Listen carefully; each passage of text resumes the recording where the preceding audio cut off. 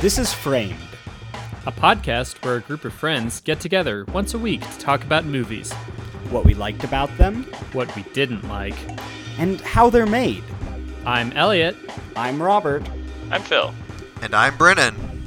On this episode of Framed, we take a look at The Shape of Water, the Academy Award-winning film about a woman falling in love with a fish man. Do we want to give a synopsis, Elliott? Yeah, sure. So, The Shape of Water is about a mute janitorial worker named Eliza who works at a government lab. And she comes in contact with this fish man that's been captured by the government. And while the government is planning on doing experiments and or killing the fish, she has fallen in love with him. Because he likes eggs. Because he likes her eggs. And so this sets off a heartwarming romance between fish and woman. Yeah, I mean, to be fair, humanoid, intelligent, alien, and woman. It's not like she fell in love with a dolphin. Right. No, Yeah. it's like Creature from the Black Yes. Lagoon. Yep. Is how I would describe the monster. Mm-hmm. So, let's do a quick roundtable of opinions, Okay. so we can find out where everyone stands, and then we'll do the walking through the introductions? film. Oh, that's true. We have a new host on the show Hello. today. We have Phil Ridgway. I'm Welcome, Philip. Thank Dr. you. Phil. Dr. Phil in the Dr. house Phil. with vaguely questionably good medical advice to go around. I haven't Do you want killed to anyone yet.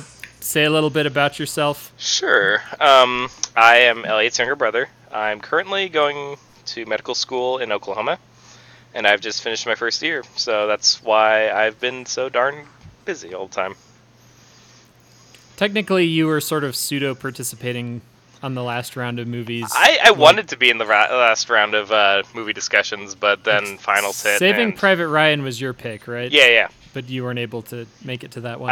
I chose that because I still hadn't seen it, and I haven't seen it still. So at some point. Well, listen to our podcast. It's pretty great. Oh man, I will be looking forward to that.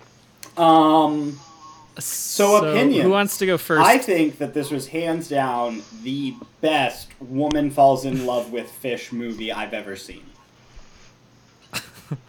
Yeah. I don't know that there's a whole lot of competition. It also might be the worst woman falls in love with fish movie I've ever seen, but there. By categorization. that is praise that I'm willing to give it. I'll be the first to dip my toes in the water, so to speak. Oh. So I picked this movie not knowing anything about it, other than it looked interesting and it won Best Picture at the Academy Awards. So I went into it like, this has got to be great. I'll start out with the positives of what I liked about this movie. Don't laugh. We're gonna take a journey here. Take a journey.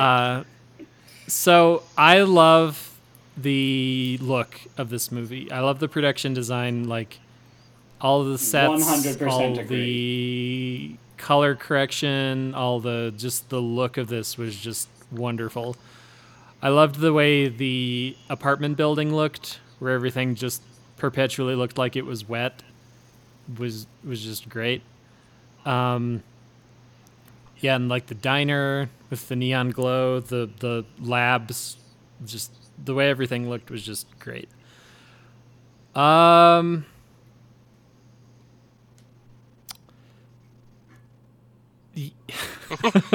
that's it. And that's it. Good night, folks.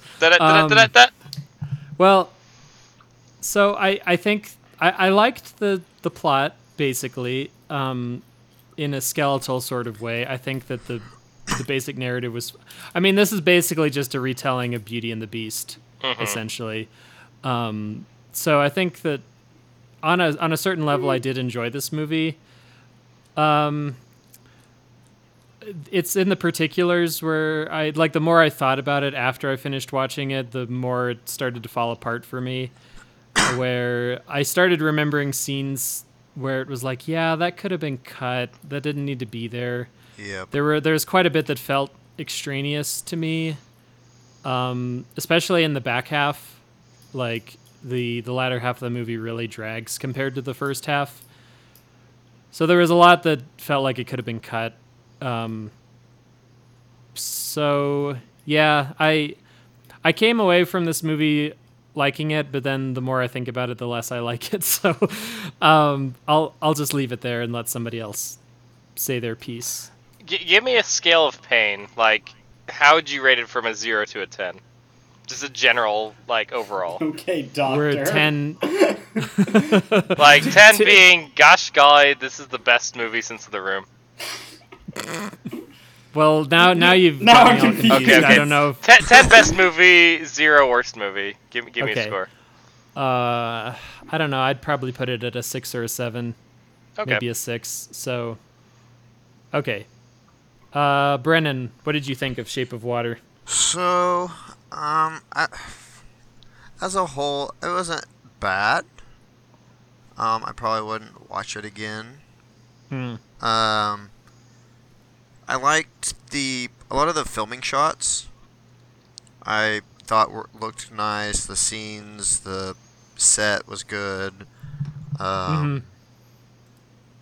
Like you said, there were some scenes that weren't really necessary. Right. The story could have gone without it. I mean, it wasn't a bad movie, but I would probably rate it a 5 or a 6. Okay. Phil? Oh, me? I have many a thought.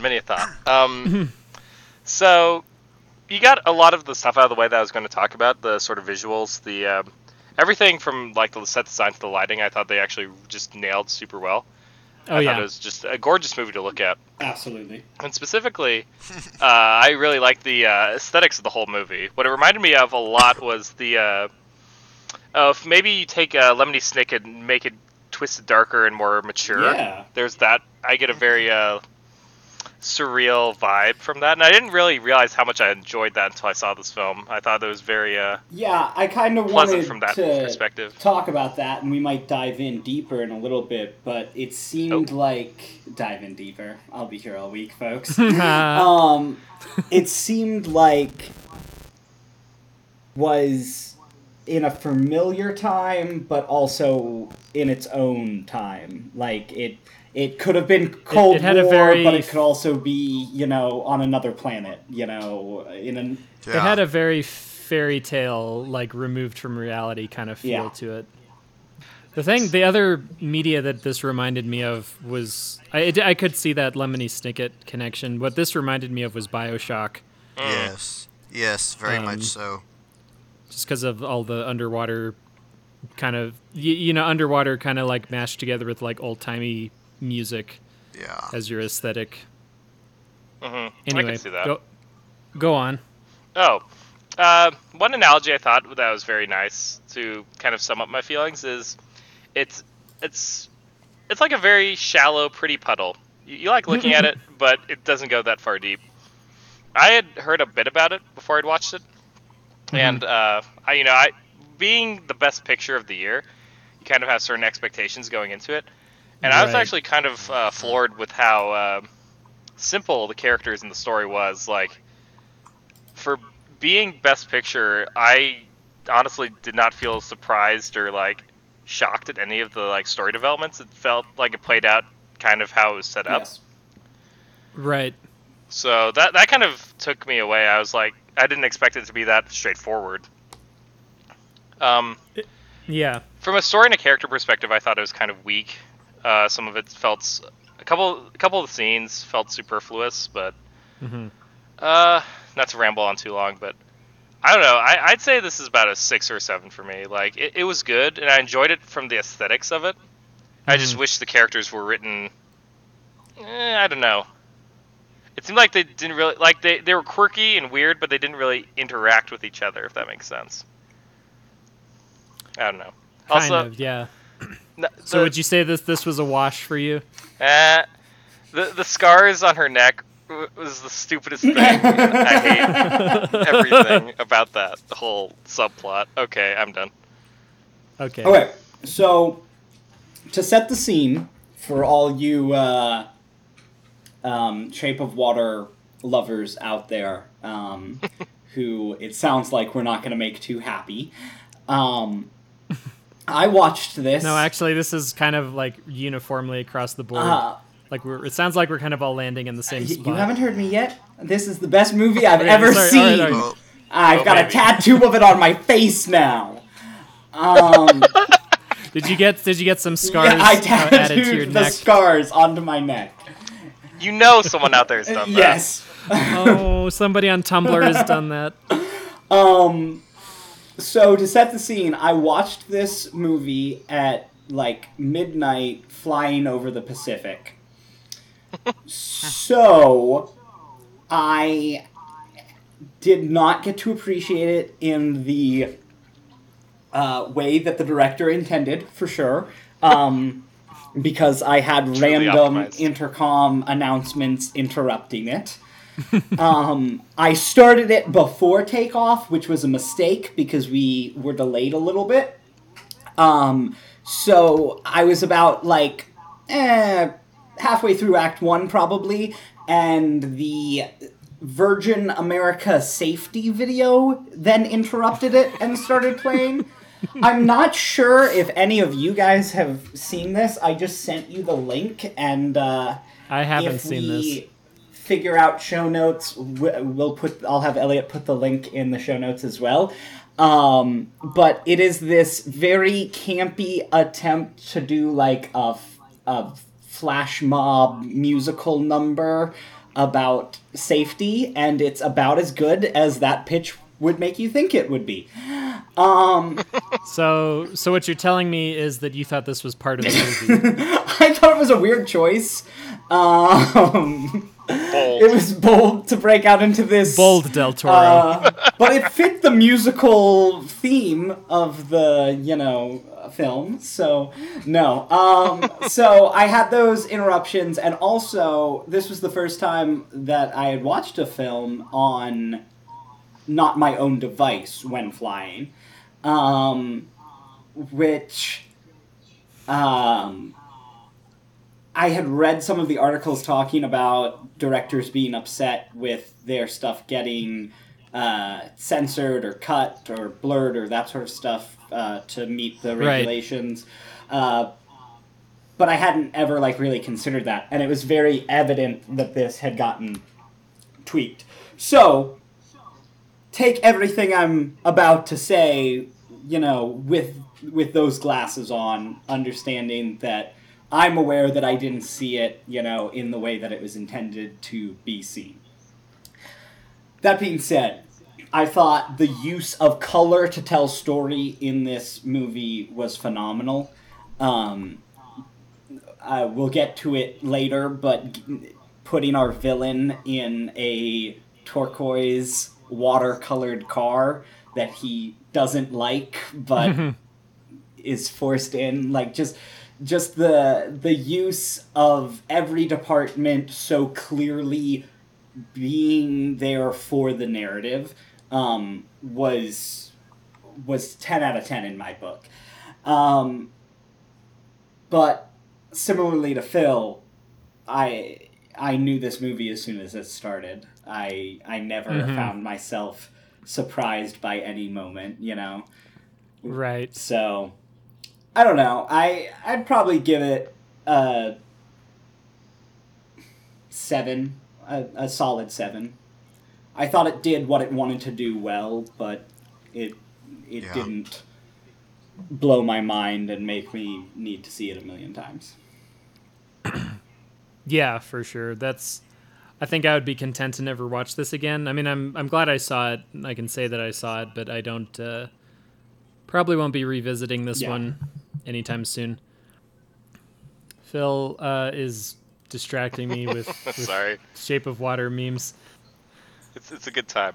Honestly, what struck me was it's like thematically, it's just it's kind of a crude comparison, but saying it's a better written Twilight, that kind of hopped into my mind a couple of times. I was kind of thinking a reverse Little Mermaid. Reverse Little Mermaid. I like that better than, like, both of those are better than just saying this is Beauty and the Beast. Yeah, I don't think This is Beauty and the Beast is really that fair. You'd have to do a fair amount of shoehorning it in for that to fit, because Well, I don't mean Disney Beauty and the Beast. I just mean the, like, sort of archetypal Beauty and the Beast sort of That's story. Fair. So the government head of security was Gaston. Okay, who was Belle? No. Well, it was Eliza, obviously. But she was sort of the captor. So your Beast kind of has to be Belle, which is what I meant, that it would take a fair amount of shoehorning. Sure, okay, Which brings me to my second point. Let's talk about Beauty and the Beast. Do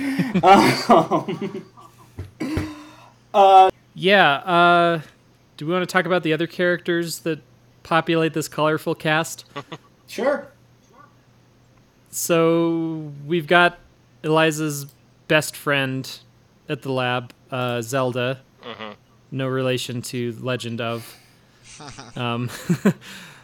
I thought she was a reasonably well-written character. She was actually probably the most interesting of the cast, in my opinion. What did you guys think? I do like her a lot as an actress. I feel like she does good in a lot of her movies. I hadn't really seen her before, but I thought she did a pretty good job. Let me go look it up. I don't know if this was intentional or not, if this was, like, intended or accidental humor, but just, like, how willingly she goes along with everything that happens kind of stood out to me.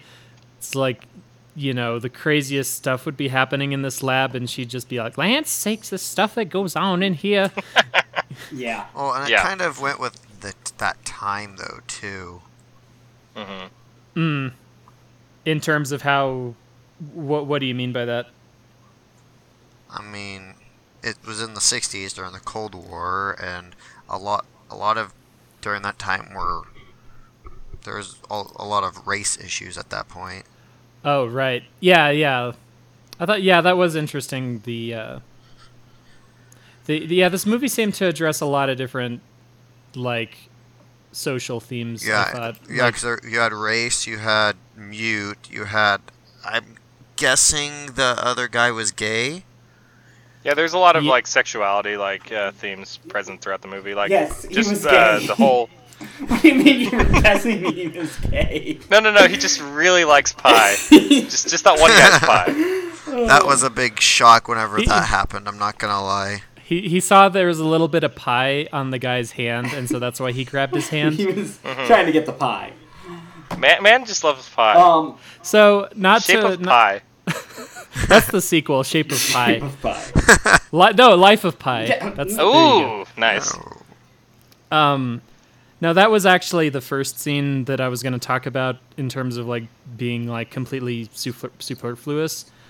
Like I get that, you know, this is like an issue that Del Toro wanted to include. So I viewed in it the film. differently. I thought that it was showing us that, see, here is a forbidden love that you can relate to. Now look at this other forbidden love. Right. Which I thought was the stupidest thing ever. I was like, I get this. You don't need to paint large hammer you pictures. over the head with it, bluntly. Well, it just didn't fit to like thematically I can see why it was included, but if you just look at it from a story structure perspective, that didn't like that scene could have ended up on the cutting room floor and the final film wouldn't have been affected in any way. Maybe, but he needed to be convinced to go along with the heist. Yeah, maybe. So like a lot of the scenes, so we can talk about, what was his name? Giles? The painter neighbor Giles. guy. So I actually kind of felt like a lot of the scenes where it was just Giles could have been cut. Not just the scene in the diner that we were just talking about, but his of him trying to sell his art to advertising. Make the Jello green. Make the Jello green. Yeah, what was that all about? Because that didn't go anywhere. Well, I figured that just kind of fit into the whole like color schematic where they mostly have green, like turquoise and red were the three chief colors of the film.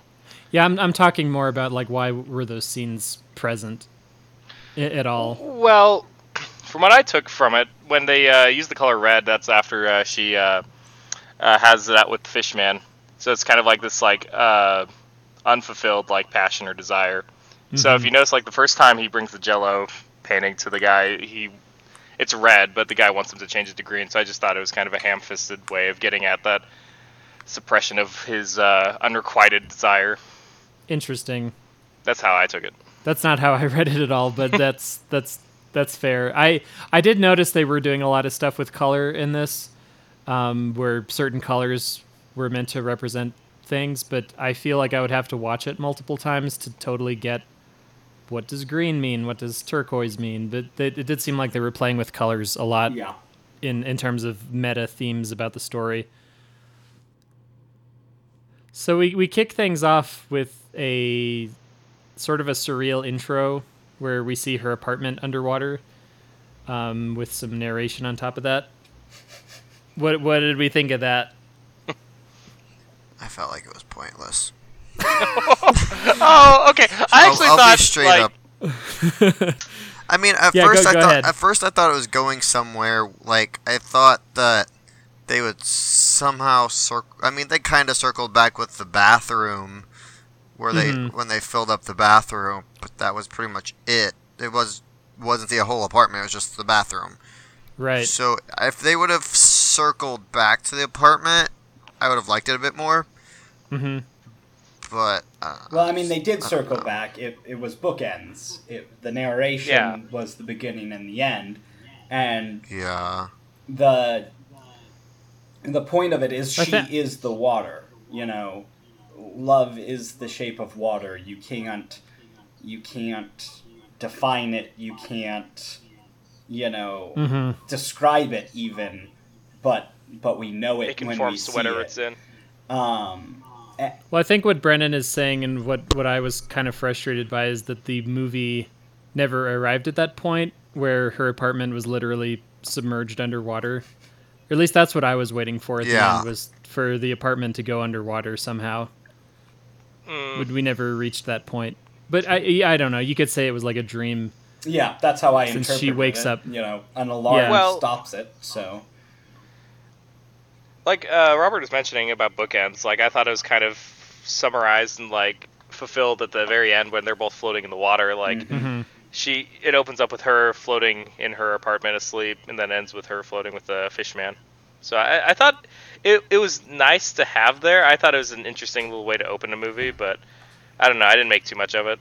Mm-hmm. Seemed to focus on clocks a lot in this film. Yeah, I did notice that. Really? Yes. That is true. There were a lot of clocks and timers. There were a certain emphasis in the dialogue too on time and eternity. I noticed that kept coming up in the dialogue. But I didn't feel like it ever led anywhere.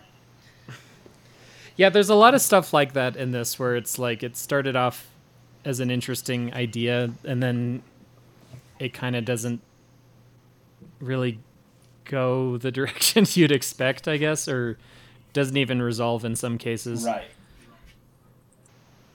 Yeah, do you guys want to talk about Eliza herself? Because I have some thoughts about her as a character.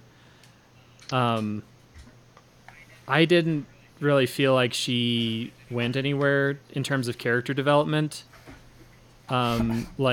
She was she went from making 2 eggs in the morning to making 8, so lots of change. Oh, wow, I take back everything I just said. No, but she's essentially the same character at the end of the film as she is at the beginning. Like she doesn't have a You know what I'm trying to say? She basically gets everything she wants. Yes, I and doesn't have to undergo any kind of sacrifice to do it. If anything, the characters around her have to sacrifice more than she does. Right, and yeah, it's like that's not what you want as for your central protagonist. You want them to undergo some kind of like, character change, but she sort of just gets what she wants at every turn in the movie. I think that's from fair. a pure acting standpoint, I thought Sally Hawkins did a pretty good job. Yeah. I thought some of her acting scenes, especially throughout, all the characters, I thought were very well acted. I feel like there was the main thing I see in progression with her, and this kind of goes along with the clocks and times. It seemed like in the beginning of the movie, she was very like she timed everything, like going with the clocks. She could like a lot of the stuff she did was timed and very. What's the word? precise, meticulous. Yeah. She's very precise, but then towards the end, as she's falling in love with this sea creature of doom, whatever, she the captioning said amphibious man, if you want the official title of the character. Yeah, she's more lively, more free, more. Yeah, I get what you're trying to say. She breaks away from her routine and right gets to be more happy. Yeah, I could see that. So it's like she had this very orderly, precise life before she encounters the fish man, and then once she falls in love, she kind of loosens up. Yeah. I want to say her scene where she's talking to Giles, trying to convince him that the fish man and people are not that different, trying to implore him to help. I thought that was just... Say what? The say what I sign. Yeah, say what I signed scene. I thought that was actually super well done. Like, just the emotions on both actors, I thought was just phenomenally well executed. Yeah, no, I totally agree. I thought the acting in this movie overall was top notch. Yeah. So when I'm griping about the characters, it's more to do from like a story standpoint, not from like writing. Yeah, acting was top notch throughout. I thought. I was kind of talking about this before we started the podcast, but I had just today watched Paddington 2, which also features Sally Hawkins as the mother character. She plays Mrs. Brown. And that is just such whiplash going between the two movies. It made me reevaluate how well she did in The Shape of Water. I was like, wow, she did a fantastic job. Yeah, just having to carry an entire story without any dialogue and just through through you. You know, you don't have anything to hide behind. It's just, can you tell this story? Very impressive. Them eyebrows. Yeah. Yeah, I thought there were certain sequences in this movie that were approaching like sort of Chaplin-esque sort of qualities in terms of just how much we were able to proceed through the film without any dialogue. Like it had a kind of silent film quality to it. So speaking of that, I have... What was your all's opinion about the, what I felt not needed German scenes, I guess? Was that what they were speaking? Russians. It was the Russians. Or Russian. That was another subplot that, that I just didn't was really lost. feel... It was like that could have been cut, pretty much. Well, yeah. I mean, it gave the scientist character motivation to do what he did, and it provided a sort of timetable for them to be forced to do it. So without it, I think the story becomes too loose, and like you don't have that urge to like know that there are multiple parties in force and kind of ratcheting up the stakes. At the same time, I do think they were underutilized, like a couple of the other subplots in this movie, but it didn't seem too egregious to me. I mean, I would agree with you for the first half of the film. Like, so when I'm talking about first half, second half, like it's kind of the middle of the movie is pre-fish napping. Yeah, the middle of the movie is the heist where they decide they're going to break the fishman out of the government lab. And to me, that felt like they were building towards, like, this is the climax. Like most other movies, that would have been your climax, like the big heist scene where they rescue him from the lab.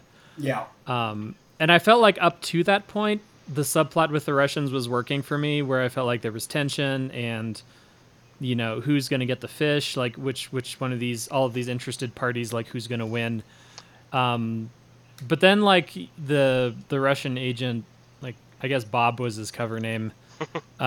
He just is sort of like, oh yeah, you can run away with him because I don't want him to get killed in science, so go free. And then he just kind of becomes this friendly force who's not gonna do what the Russians want, and he's not gonna do. Sorry. Phil just posted, I would watch a show called Whose Fish Was It Anyway?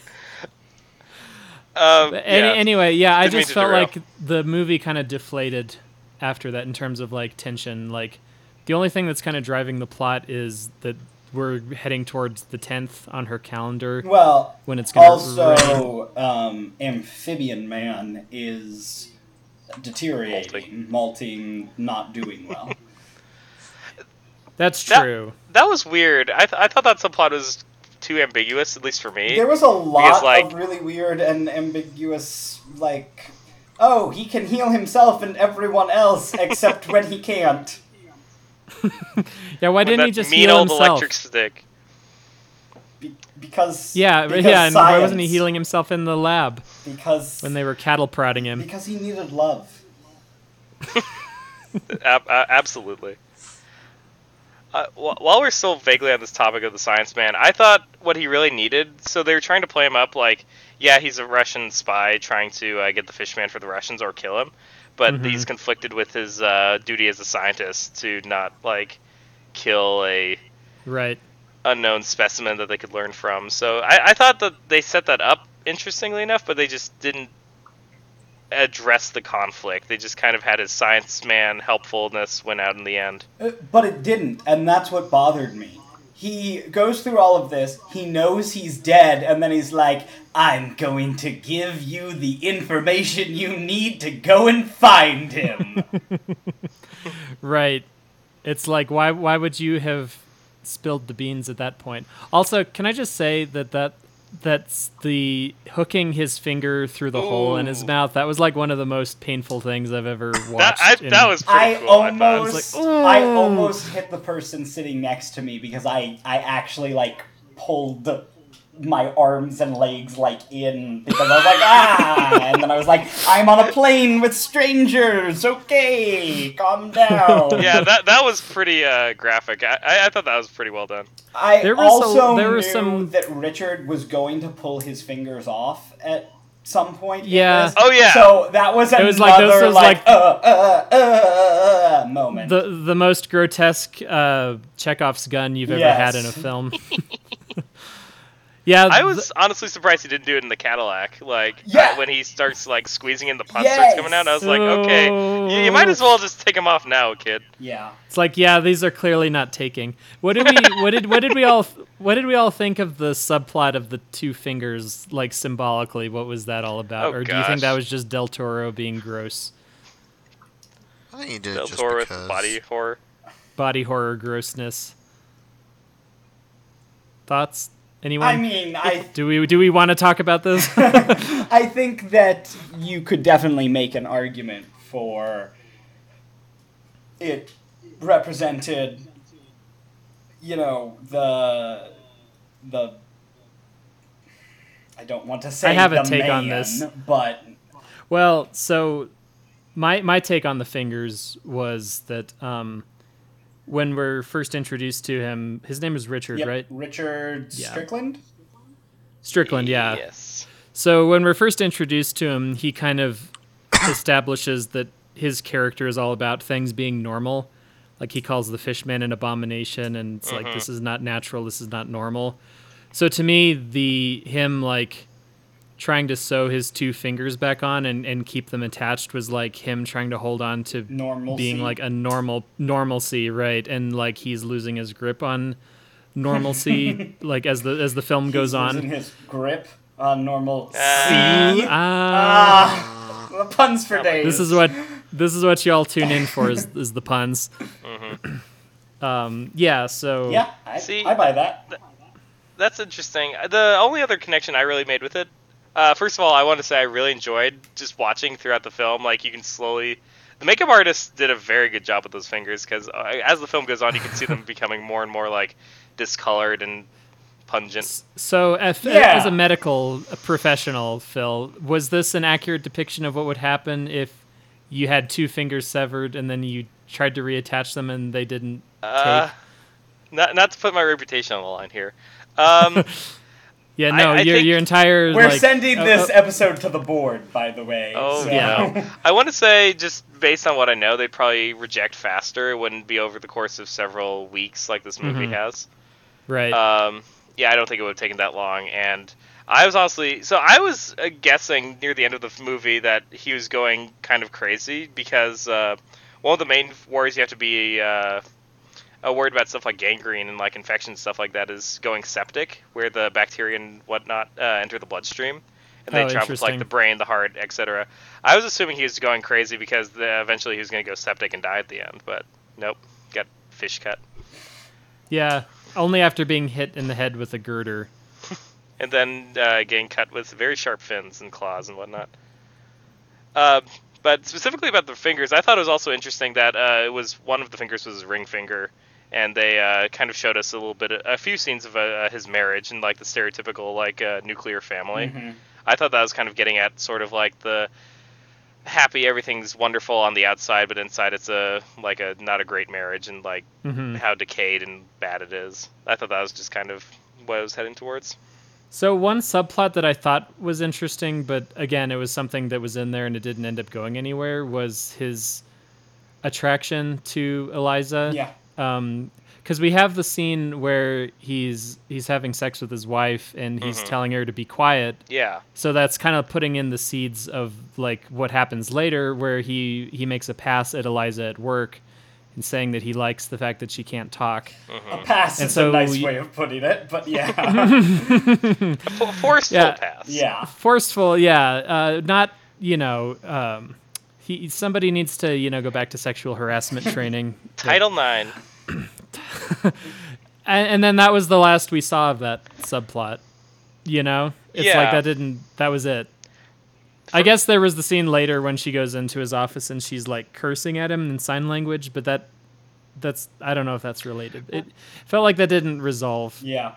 Well, among other things that didn't resolve. Like you mentioned, they planted that like idea super early with that scene with his wife, but like by the time they have him harassing her about it, like that's later into the movie. Like I think it's close to the hour mark if I remember right. Yeah. Yeah, it was quite a bit later, and that's. And the fact that other time it really gets brought up in any significant way is the scene where, like you said, she's cussing him out. Right.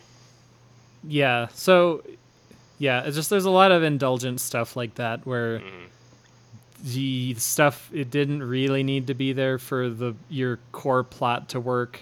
These little subplots that just kind of spin off and don't go anywhere. Or like the one thing that kind of got on my nerves a bit was the subplot with Zelda and her husband Harold, I think. Brewster. Brewster, thank you, Harold. So before you start, I just want to say I was very disappointed that we did get to see Brewster. I liked him better as this amorphous force in the film that we only hear about. It's like my man Brewster and this and that.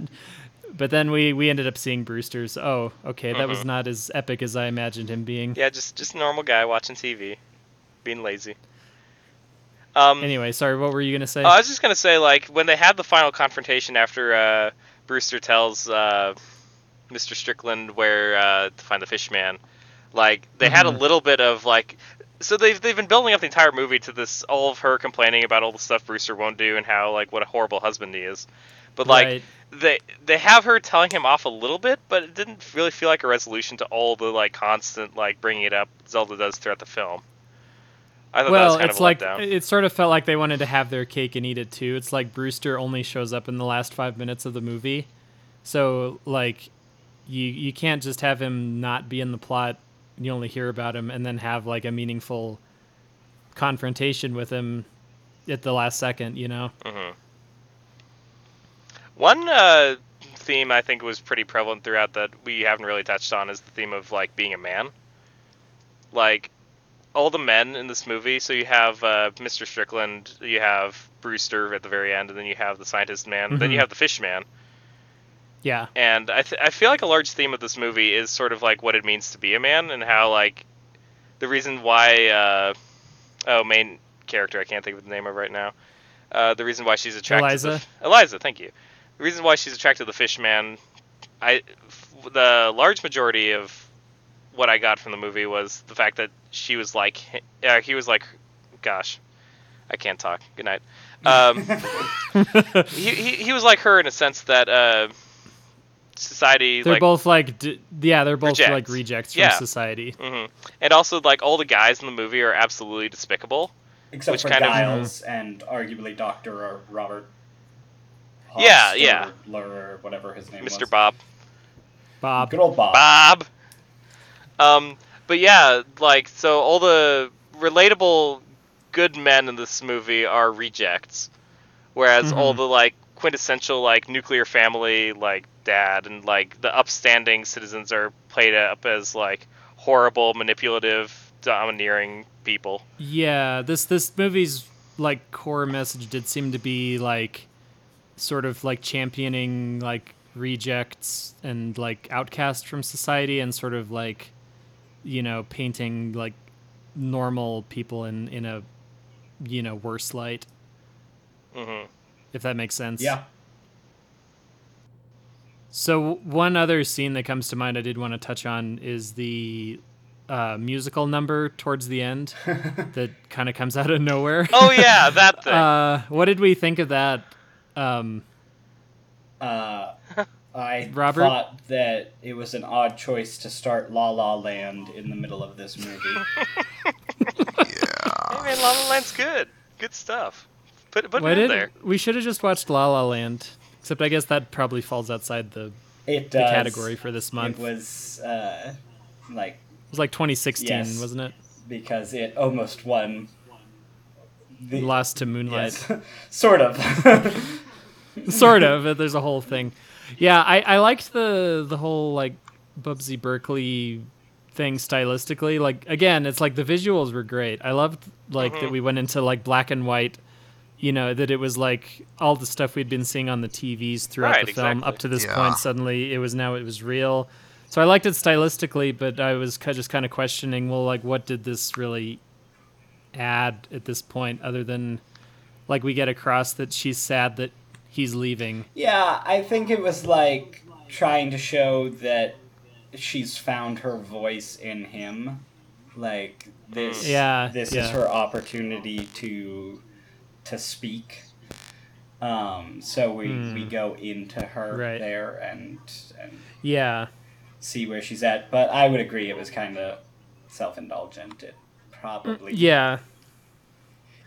it was definitely a choice. You know, you have to. I think you have to make it. Maybe it would have struck me better if there hadn't been so many indulgent moments up to that point in the film. Like, if this was his one indulgence, you know, I would have been okay with it. But because there's so many, like, little sidetracks, like, you know, did there need to be 2 lovemaking scenes in this film? Like, we could have just had one and you get the idea. Like, did we need 2 that were, like, almost identical? Right. Yeah. But it's what people are paying for. For the record, listeners at home, you cannot just use your bath towels to make a seal tight enough to fill an entire room. That's I don't know. Not how I think we're gonna work. have to. We're gonna have to call in the MythBusters on this one. Get me Adam Savage. Oh gosh. No, but then I think that kind of goes into the whole, like, fact, you know, the surrealist tone of the film. But I was kind of rolling my eyes through that scene. It just seemed like indulgent, like borderline fetish kind of material. And the owner of the theater or whatever is like, oh yeah, you better fix the pipe of clearly, like, thousands of gallons of water up here. Like, yeah, okay, that's it. Well, if they're gonna fix the pipe, I guess it's fine. Who cares about my property? Did anyone think that the landlord was reminiscent of Mr. Dickovich from Spider-Man 2? I didn't think that, but yes, fair. Now that you say that. He'll get me my rent.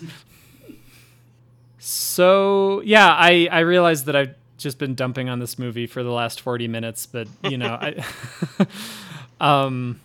I think overall it was positive with several reservations. I wouldn't wholeheartedly recommend this.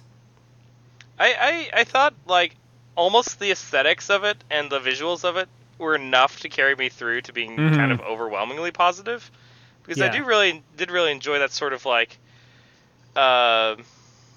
bizarro, mature, like, I don't even know how to describe it, like that really larger than life, but also grotesque sort of atmosphere that the movie had. Yeah. But at the same time, I thought the writing was sloppy, and like we've been saying, he's kind of indulgent. But visually, I would say it's worth watching once just for the visuals, because there's some of the scenes I thought were just absolutely striking. Like they're just very very well shot. Yeah, totally agree. The set pieces also, I thought it was actually a fairly self-contained movie. I thought it reminded me most of like a stage play adapted to a movie, because you have like the factory area where they're like keeping the fish. You have the apartment. You have the diner, and then a couple of other like smaller locations you only see a couple of times. So what you're saying is The Shape of Water Shape Jr. of Water Jr. win. I think we need to call up the Act 1 and have them get cracking on that one. Coming to a community theater near you. Oh, baby. If they could do Peter Pan, just have them fill the theater with water. Just get some bath towels. Plug up the doors. Get some bath towels. The last, like, 3 minutes where they're floating there with the narration, I thought that was an interesting way to end it, because you don't have any of the other characters seeing them. So this could all just be, like, a fantasization, like, what could have been. Like, interesting. That's kind of how I took it. It was ambiguous, like, this could have been how she survived, but it depends on how much you're willing to suspend your disbelief. The final shot was certainly, like, very artfully, like, that was, like, wallpaper material, like, with her in the water with the one shoe coming off. Yeah. It was very nicely done. Can we just have a moment of silence, though, for Pandora the cat? I was going to bring up the cat. It bugged me that moment was, like, ripped from Stranger Things. Like, there's a scene almost exactly like it, and I wonder who ripped off who, or if it was just one of those weird coincidences in movies. Yeah. Yeah. Any closing thoughts, guys? Closing thoughts. Well, I don't think I'm taking this to the desert island with me. No. I think I'll have enough water to look at. Who knows? You might meet a fish man. Might meet a fish man. Oh, baby. Yeah, I don't know. Like, if they just tightened up a lot of the story elements, like, I could see this working as a shorter film, but the way it was, just there's enough bloat there that I weighted down a bit for me. But overall, I'd say watch it. It's good. Not great, worth but the watch, it's good. but not great. Yeah. Yeah. Worth a rental. Oh yeah. Yeah. Not Brenen, going on the mantle. Well, no, Phil. Around here we say, "Is it going on the desert island?" Is it going on desert island? No. Brenen, any closing thoughts? Oh, Brenen says my computer just froze. Now he just messaged that it was his favorite film. He loved all of it, and he hates us for dumping on it. He's also saying that it's like an onion. This movie, it has layers. It's got layers. More of a parfait, but yeah, I see where he's coming from. I think that we could have benefited from Mike Myers voicing the fish man. Like, that was really what was missing here. Yes. What are you doing in me tank? In the tank. Oh, you're going the right way for a smacked bottom. 11 out of 10. I would have stood up in my bedroom where I was watching and given it a standing ovation. If the fish man just started talking with Please. Shrek's voice. Can we dub this? I need this in my Shrek life. is life. Too powerful. Right. Well, so that's Shape of Water, ladies and gentlemen. Next week, we're going to be doing Robert's Hopefully pick. more coherent. Hopefully. Hopefully. This is another Oscar winner, I believe. Yeah. It won something, Yeah. didn't it? It got 3 nominated. billboards. Did it get Best Actress? I think Frances McDormand did win Best Actress for this. It's 3 Billboards Outside Ebbing, Missouri is the film. I've never seen it. I don't think any of us have seen it, actually. So it should be I fun. have not. Cool. Well, Cool. It won Best Drama, Best Actress, Best Supporting Actor, and Best Screenplay. oh, so it actually won quite a bit. Yeah. then. So. More than Shape of Water, I bet. So get Oh. excited. It's gonna be great. Is it more or less Oscar bait than Shape of Water? Darkly comic, a renegade masterpiece. So be excited. A little. I actually just... So the fact that Shape of Water won Best Picture is still kind of flooring me. Yeah. I thought 3 Billboards was like the most Oscar baity sort of thing. Not prematurely dumping on it, but just like the premise and the cast and just the general tone of it seemed like, okay, they're shooting for an Oscar Yeah. here. Whereas Shape of Water just seemed like a Del Toro pet project, and then it ends up winning Best Picture. So, yeah, that was interesting, in my opinion. Yeah, next time we'll be doing 3 Billboards. Talk to y'all later. Thanks for potting, guys. Bye. Yeah. Have a good night. Bye.